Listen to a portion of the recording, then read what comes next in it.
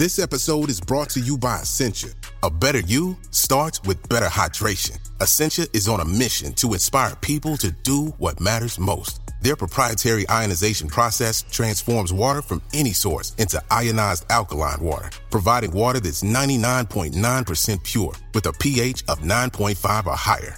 Essentia overachieving H2O, the #1 ionized alkaline water. Shop now.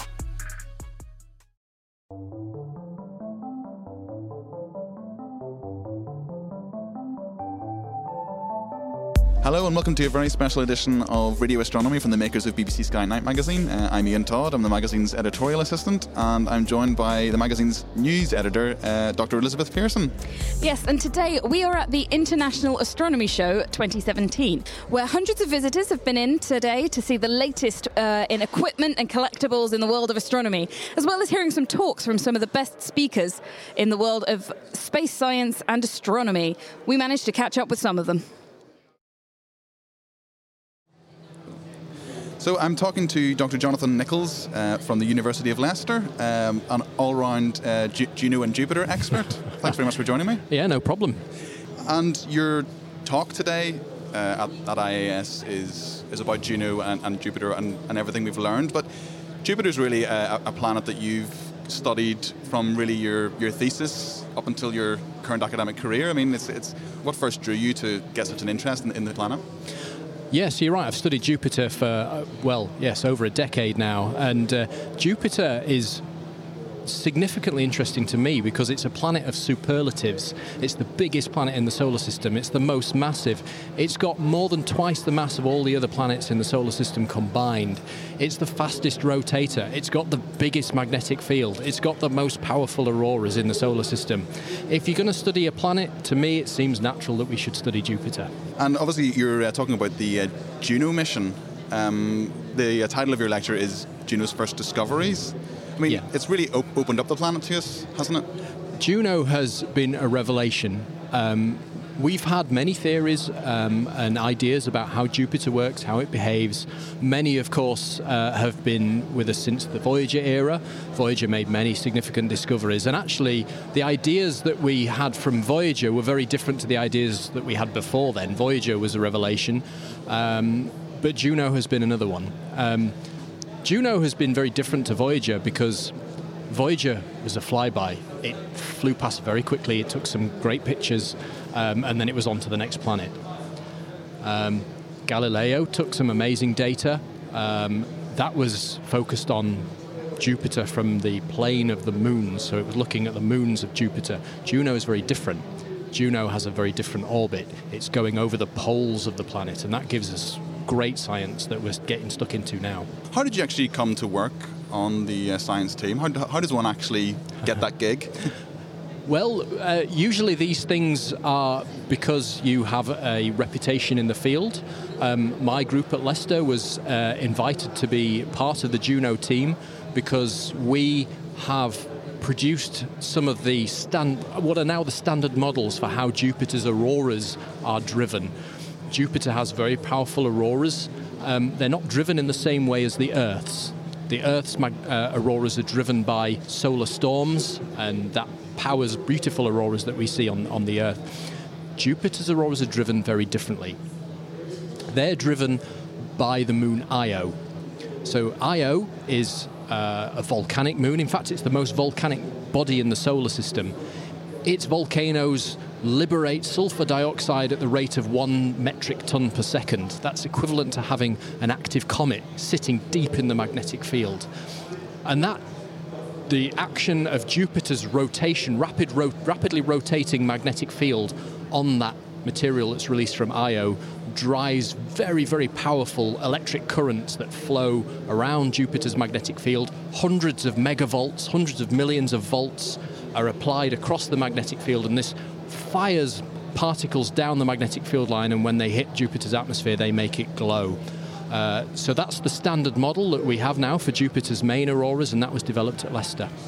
Is there any way of knowing, say that if someone could actually stand on Jupiter and look up and see the aurora. Is there any way of knowing how they would look in comparison to the Northern Lights? These auroras on Jupiter are the most spectacular in the solar system. They are 1,000 kilometers high. If you could see them, they would be bright red. Hydrogen glows very brightly in the red. Now, actually, we observe them using the Hubble Space Telescope in the ultraviolet, because they're very bright in the ultraviolet. And that's why we need a Hubble, actually. We need to go above the Earth's atmosphere, which absorbs all these ultraviolet rays. If you could float in a balloon in Jupiter's atmosphere, if that was possible, then your eyes would see the bright red, and you would see the tallest auroras in the solar system. Absolutely incredible. Yeah. And you mentioned there the Jupiter's magnetic field as well. It's kind of one of those things that it's really difficult for people who aren't involved in the mission science to understand how an orbiting spacecraft can actually tell us so much about Jupiter's gravity and even the interior of the planet. How does the spacecraft actually tell us all these incredible things? Juno's orbit is very specially designed so it can tell us about the magnetic field and the gravitational field of Jupiter. It's in a polar orbit, and what that means is that it orbits over the poles of the planet, and every time it goes round, it samples a different longitude, a different stripe of regions on the planet. And over time, it builds up a map of the magnetic field. It's got a magnetometer on it, a device to measure the magnetic field, and it builds up a map of the magnetic field. It also builds up a map of the gravitational field, and the way it does that is by a signal that's sent from Juno to the Earth with a very precise frequency, and changes in that frequency tell us about the motions of the spacecraft. It's the Doppler shift. It's why an ambulance tone changes as it's going past you. Very small changes in the tone of this signal from Juno tell us that the spacecraft is moving backwards and forwards, and the thing that's causing it to move backwards and forwards is the gravity of Jupiter, local gravity of Jupiter that's changing. And from that we can infer what the interior of Jupiter's like, and that's one of the main goals of Juno. Also, a few months ago we had the incredible fly over the Great Red Spot. I mean, the images that came in shortly after that were absolutely amazing. I mean, it's the closest we've ever got, really, isn't it? That is the closest we've ever got to the Great Red Spot. In fact, we flew only a few thousand kilometers above the Great Red Spot. And that sounds a long way when we're talking about a planet the size of the Earth. But on a scale of Jupiter, that's we flew closer to the Great Red Spot than the width of the Great Red Spot itself. That tells us how close we were. And the pictures that came back from Juno of the Great Red Spot were spectacular. They made our jaws drop, and we're supposedly hardened scientists. We're seeing these pictures revealing the Great Red Spot in more detail than we've ever seen before.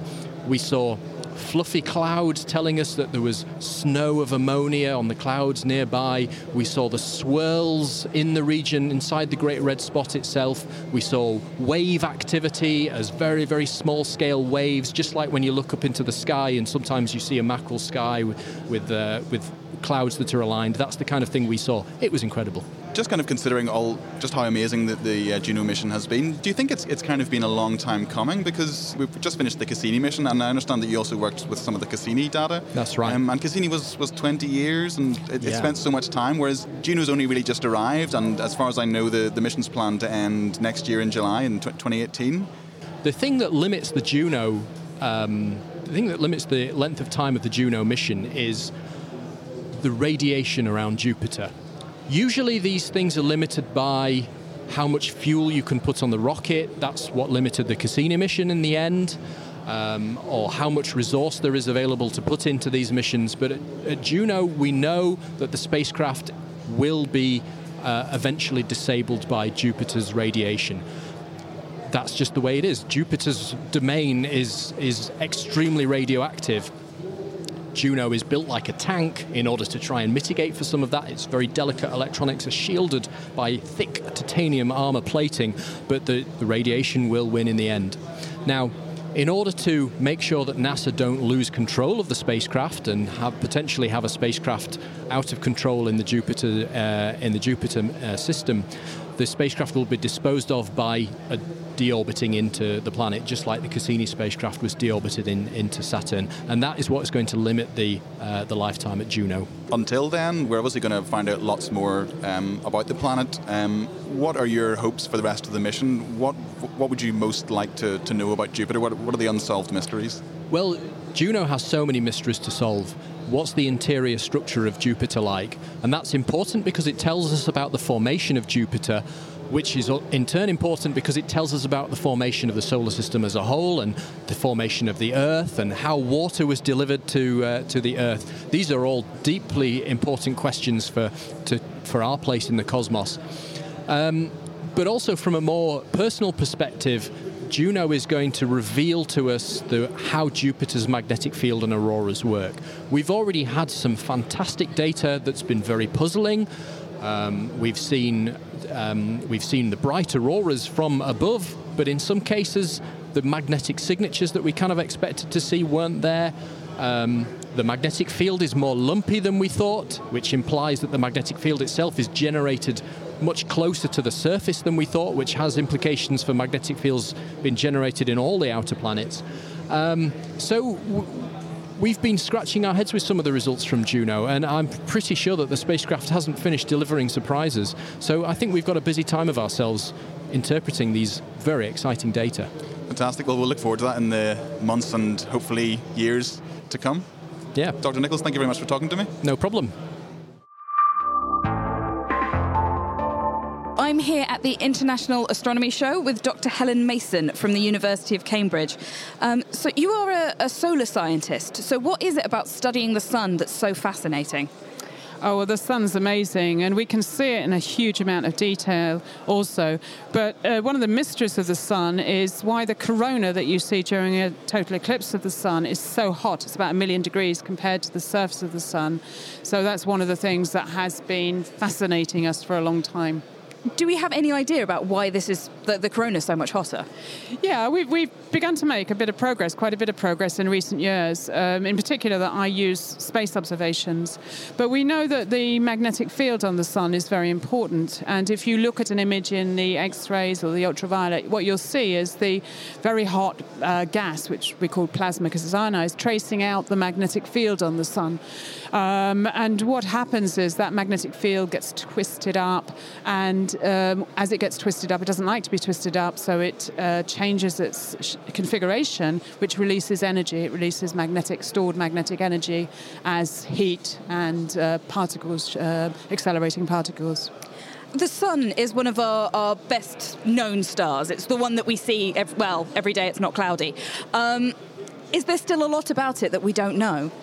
Yes, I think that we've understood a lot more, but there's a lot in the detail. We can see it in a huge amount of detail, in particular with recent satellites, and it's very hard to explain all the details that we're seeing. So we can see a lot of motions. It's very dynamic. We can see things changing, erupting, and to be able to explain that is quite challenging. Is it quite difficult then to image the sun? Because I know people doing it in their back gardens with solar scopes, it's incredibly hard. Is it? You can image the sun in the visible, but you don't necessarily see very much structure. You might see some prominences and things like that. And during an eclipse, of course, you can image that corona, that outer atmosphere of the sun, which is amazing. You can see detail in that. But in order to really see that corona all the time, we need to go in the ultraviolet or the X-rays, and that's challenging because we need to do that from space.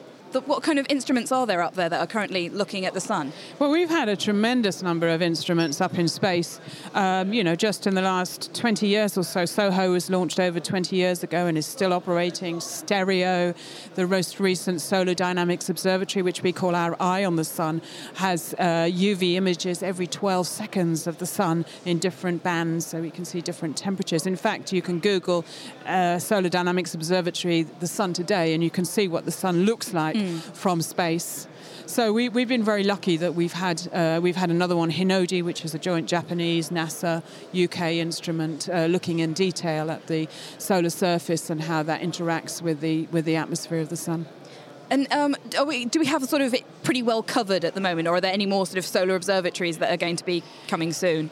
We have it pretty well covered, although we are Soho is still operating, and there are some instruments on there that we perhaps need to think about replacing. But the next big thing coming up, and sponsored in Europe, is Solar Orbiter, and that will be 2018. That'll be launched, and that will go very close to the Sun, about 0.3 of an astronomical unit. That's the distance between the Sun and the Earth towards the Sun, and it'll go out of the ecliptic as well. So we'll get a lot more information from that.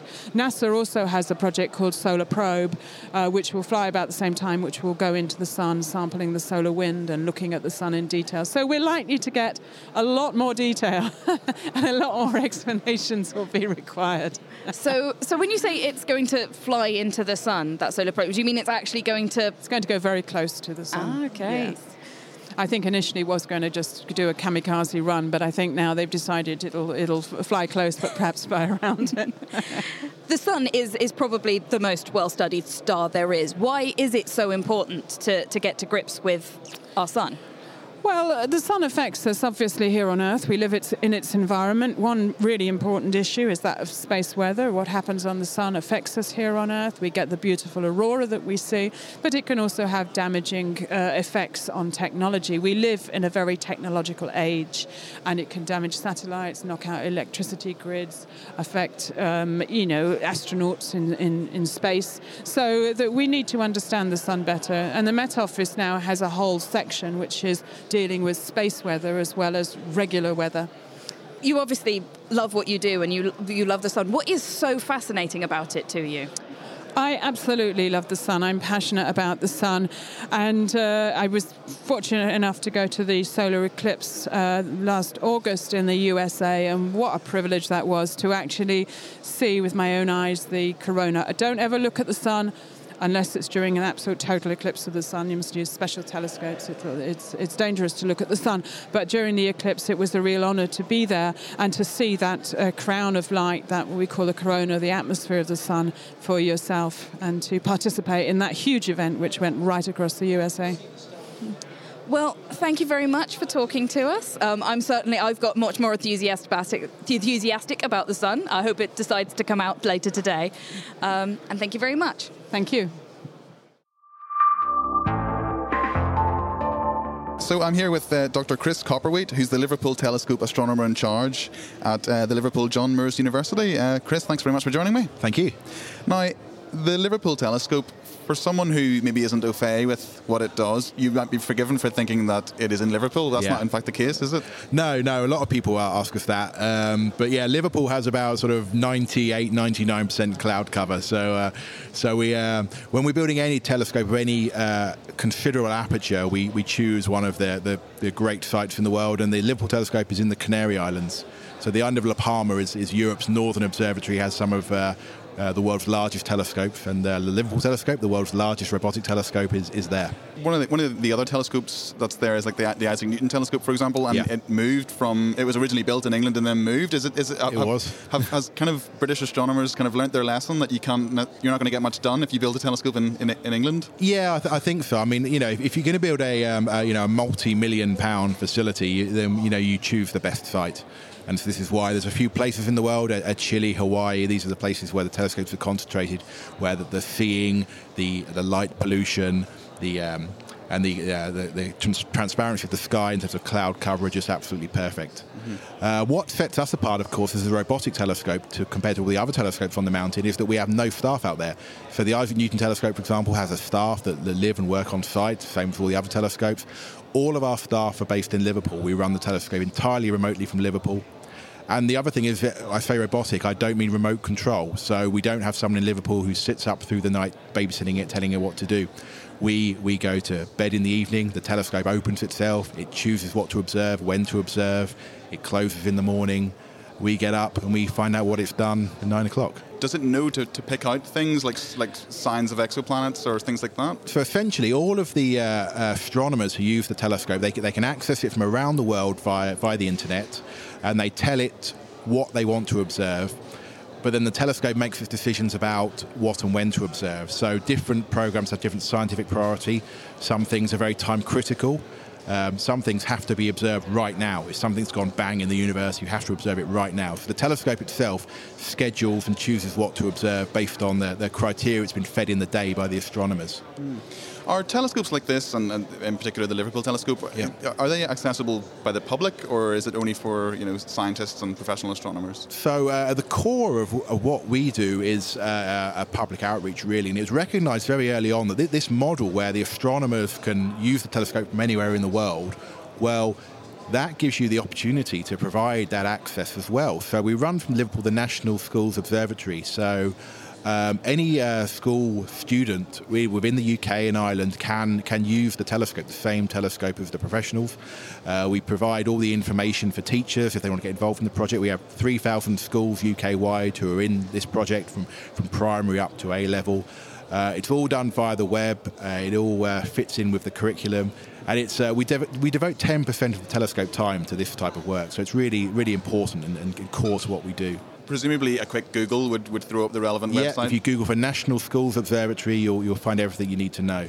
I mean, this is really important because, astronomy is kind of a gateway drug for science. All children are interested in astronomy, the stars, the planets.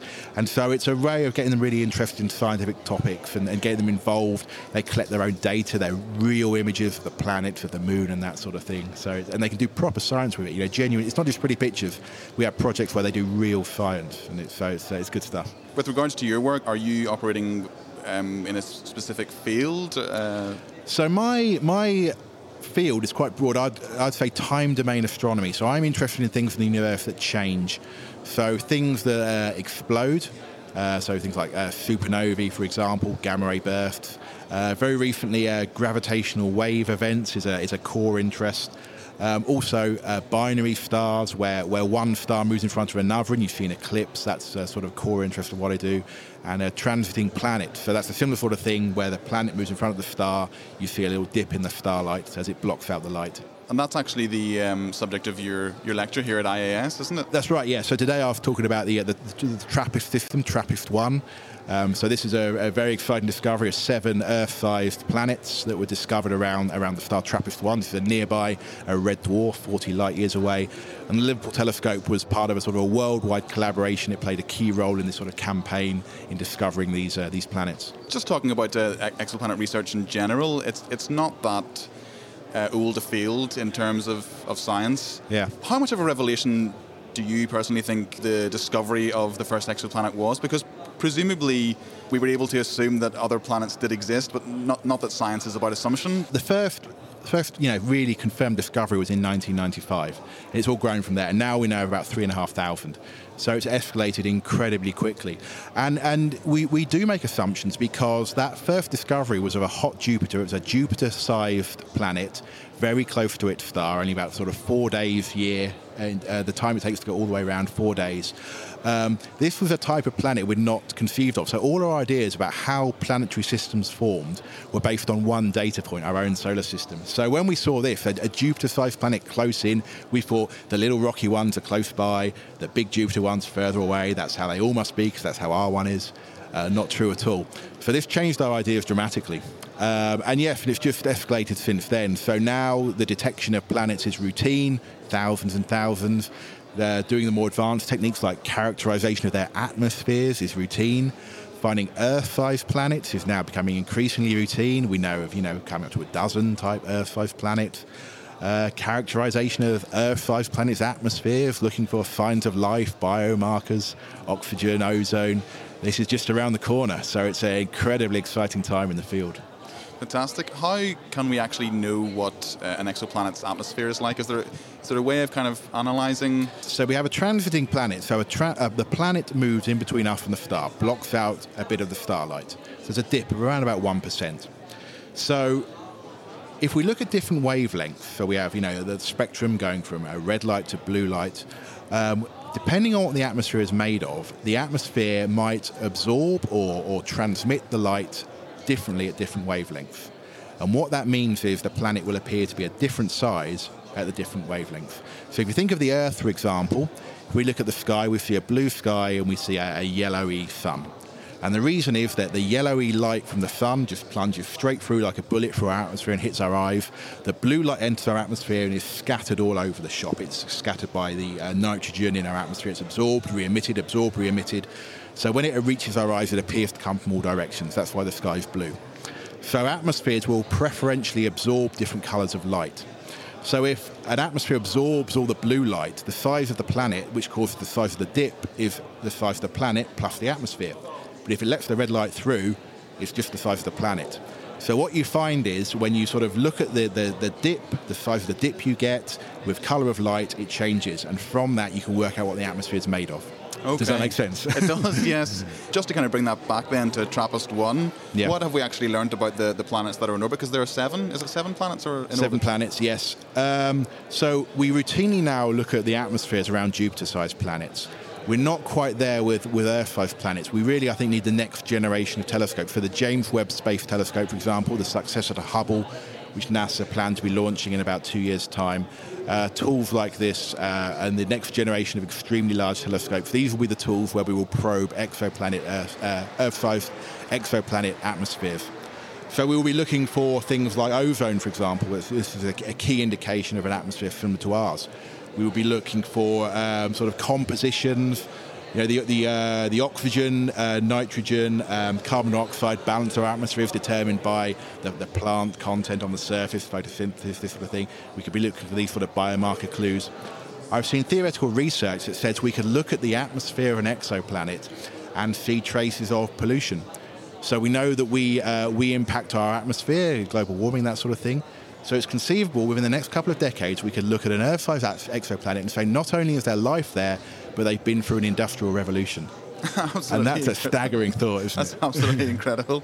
And also, I mean, people, when they're talking about exoplanets, they talk about the Goldilocks zone. Yeah. Could you just explain what that is for us? When you want to find a planet, you're interested in it as a source of life.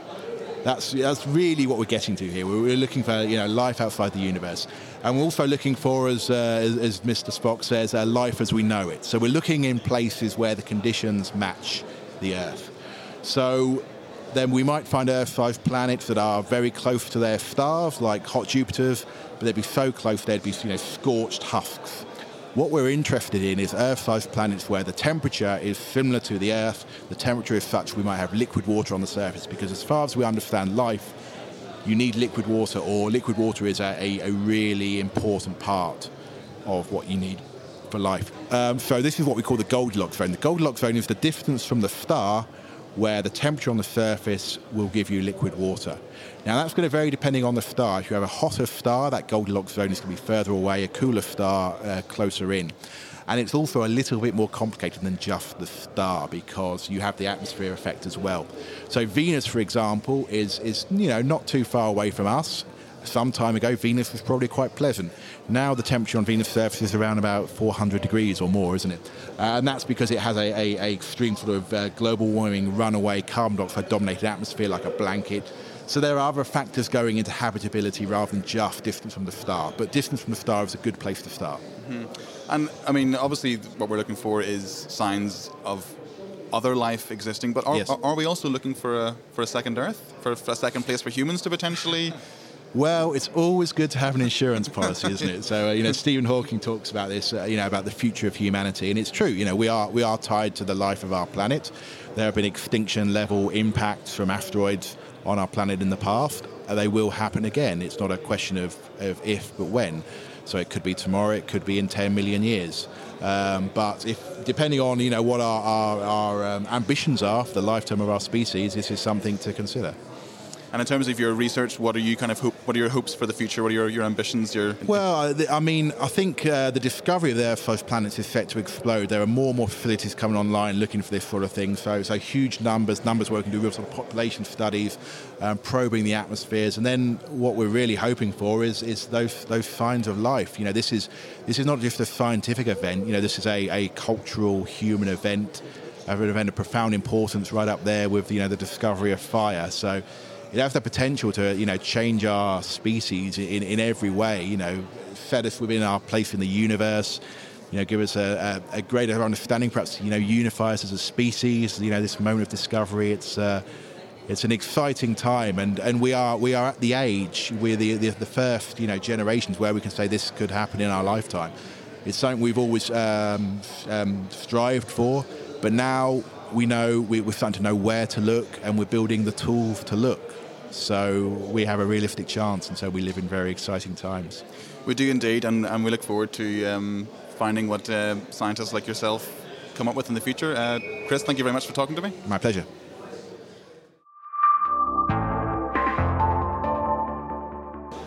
I'm here at IAS talking with Chris Lintott, who is a columnist for Sky at Night magazine, but he's also the principal investigator of a little thing called Galaxy Zoo. So, Chris, tell me, what is Galaxy Zoo? Galaxy Zoo is now 10 years old, and it started as a solution to a very simple problem, which was that we had too many galaxies to deal with, or too many images of galaxies. And if you're trying to understand how these things form and evolve, you want to know what shape they are. The shape tells you about their history, and that's something that is best done by looking at the images. We can still do better as people with pattern recognition skills than computers can do.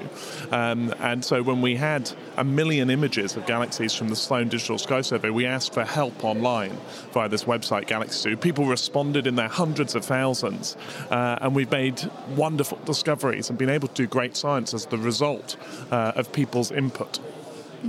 And so what has been some of the sort of biggest and best results that have come out of it? Well, I think for me, the most exciting stuff isn't really the discoveries, although there have been plenty of those. It's what happens when you have careful labeling of many, many, many, many different galaxies. We've been working recently on a set of very special galaxies, which are disk galaxies like the Milky Way, so they have spiral arms, but they don't have the bulge at the center that most spirals have, so they're completely flat. And because they don't have a bulge, you can say they're guaranteed merger-free. We don't think they've collided with another galaxy in the last probably 4 to 5 billion years, and so we can use those to work out whether mergers affect normal galaxies. And so it's that ability to start with 1 million galaxies and end up with 100 or so very particular special galaxies that's the key to Galaxy Zoo's success. And when you're going through so much data and so many images, did you turn up anything unexpected? Well, that's the other piece, especially when you get the public and sort of Sky at Night readers and viewers involved, is that people get distracted in the most wonderful way. Yes, we want to know whether there are spiral arms or whether there's a bulge in the galaxy, but people also want to know what the strange blobs in the corner are. My favourite example of that is a set of galaxies called the Galaxy Zoo Peas. And they're called the Peas because they're small and they're round and they're green, and a bunch of volunteers who call themselves the Peas Corps set out to work out what these things are. And they turn out to have an interesting story. They're dwarf galaxies. They're about 1/10 of the size of the Milky Way, and they live in the middle of nowhere. They're in the least dense parts of the local universe. But somehow they've just decided to turn all of their gas into stars. And so these are the most efficient factories of stars anywhere in the local universe. And so people are studying them because they tell us, we think, what might have happened when very big galaxies formed early on. They're sort of the last stragglers of that form of galaxy formation. And they've been you can find references to them in papers going back to the 1950s, but no one had looked at them. And so no one had realized how different they were until the volunteers came along and said, look, there are these P things and you should try and find out what they are. It's been running for 10 years now. Can people still get involved with Galaxy Zoo? Yeah, I spent most of yesterday talking about where we're going to get the next set of galaxies from. So we've gone through the original 1 million galaxies. We had lots of people look at each one, so we have a sense of confidence in their answers. We've also gone to the distant universe with big Hubble surveys. But the next big challenge is to look at the southern sky. So probably by the time this podcast is out, we'll have put in new images from a new survey of the southern sky, which will double the number of galaxies, and we hope double the number of these very rare galaxies that we find. And that's important because even though we start with millions of galaxies, by the time you say, okay, to understand what's going on, I need a set of galaxies that are all the same mass, that are all the same color, that live in the same kind of environment, that are all spirals, maybe they all have bars, and I want to compare only one aspect, you end up with only a few. And so even finding an extra couple in each box makes a huge difference. So I'm looking forward to looking at the rest of the sky. The other thing we've been doing, and people can take part in galaxyzoo.org, is some of the images that you'll see there at the minute aren't real galaxies. They come from big computer simulations of the universe. And the people who make these simulations, very clever theorists and friends of mine, say that these images are perfect replicas of the galaxies that we see around us. And that's exciting because in the simulation you understand the physics. And so if you can produce galaxies that match what we see today, and you know what the physics of your simulated universe is, you can say, okay, that's the physics of the real universe, and we understand what's going on. But when we've had Galaxy Zoo volunteers look at these simulated images, they've started to notice all kinds of differences. And so there's a paper that we're just finishing off now where we'll be able to go back to them and say, okay, actually their massive galaxies are all right, but once you get down to things about the size of the Milky Way, things go horribly wrong. So we need help catching the computers out as well. It's been 10 years, and since then, there's not just been Galaxy Zoo, there's been dozens of other projects, and not just in astronomy, in history and literature.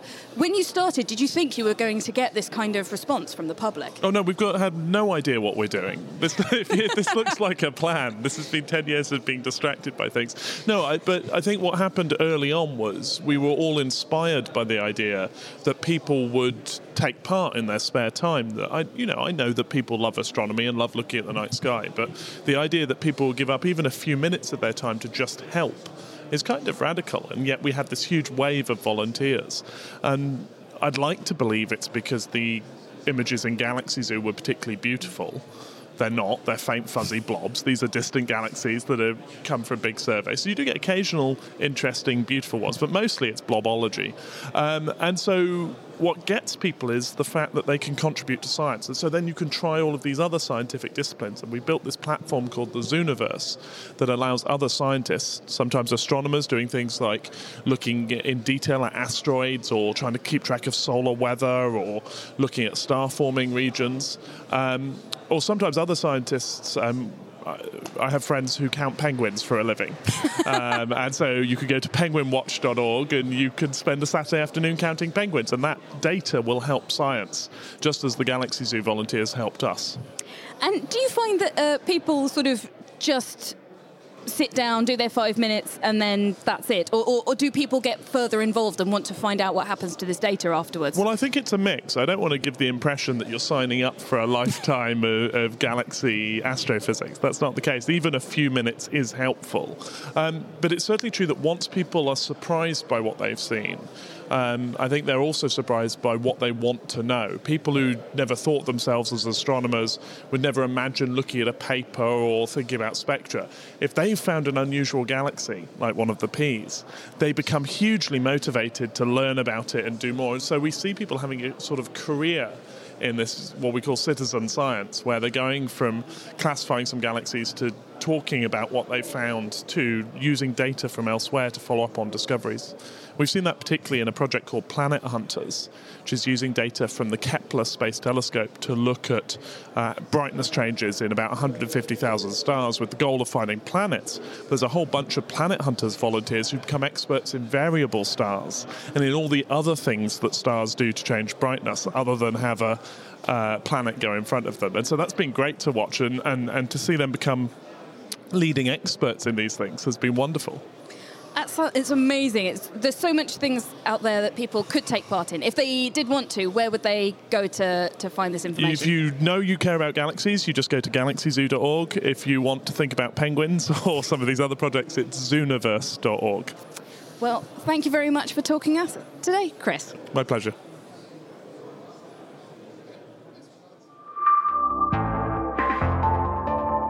So that's it from us at the International Astronomy Show 2017. It's been a great two days, hasn't it, Ez? It's been brilliant 2 days. We've chatted with some really good speakers and learned a lot about space and science.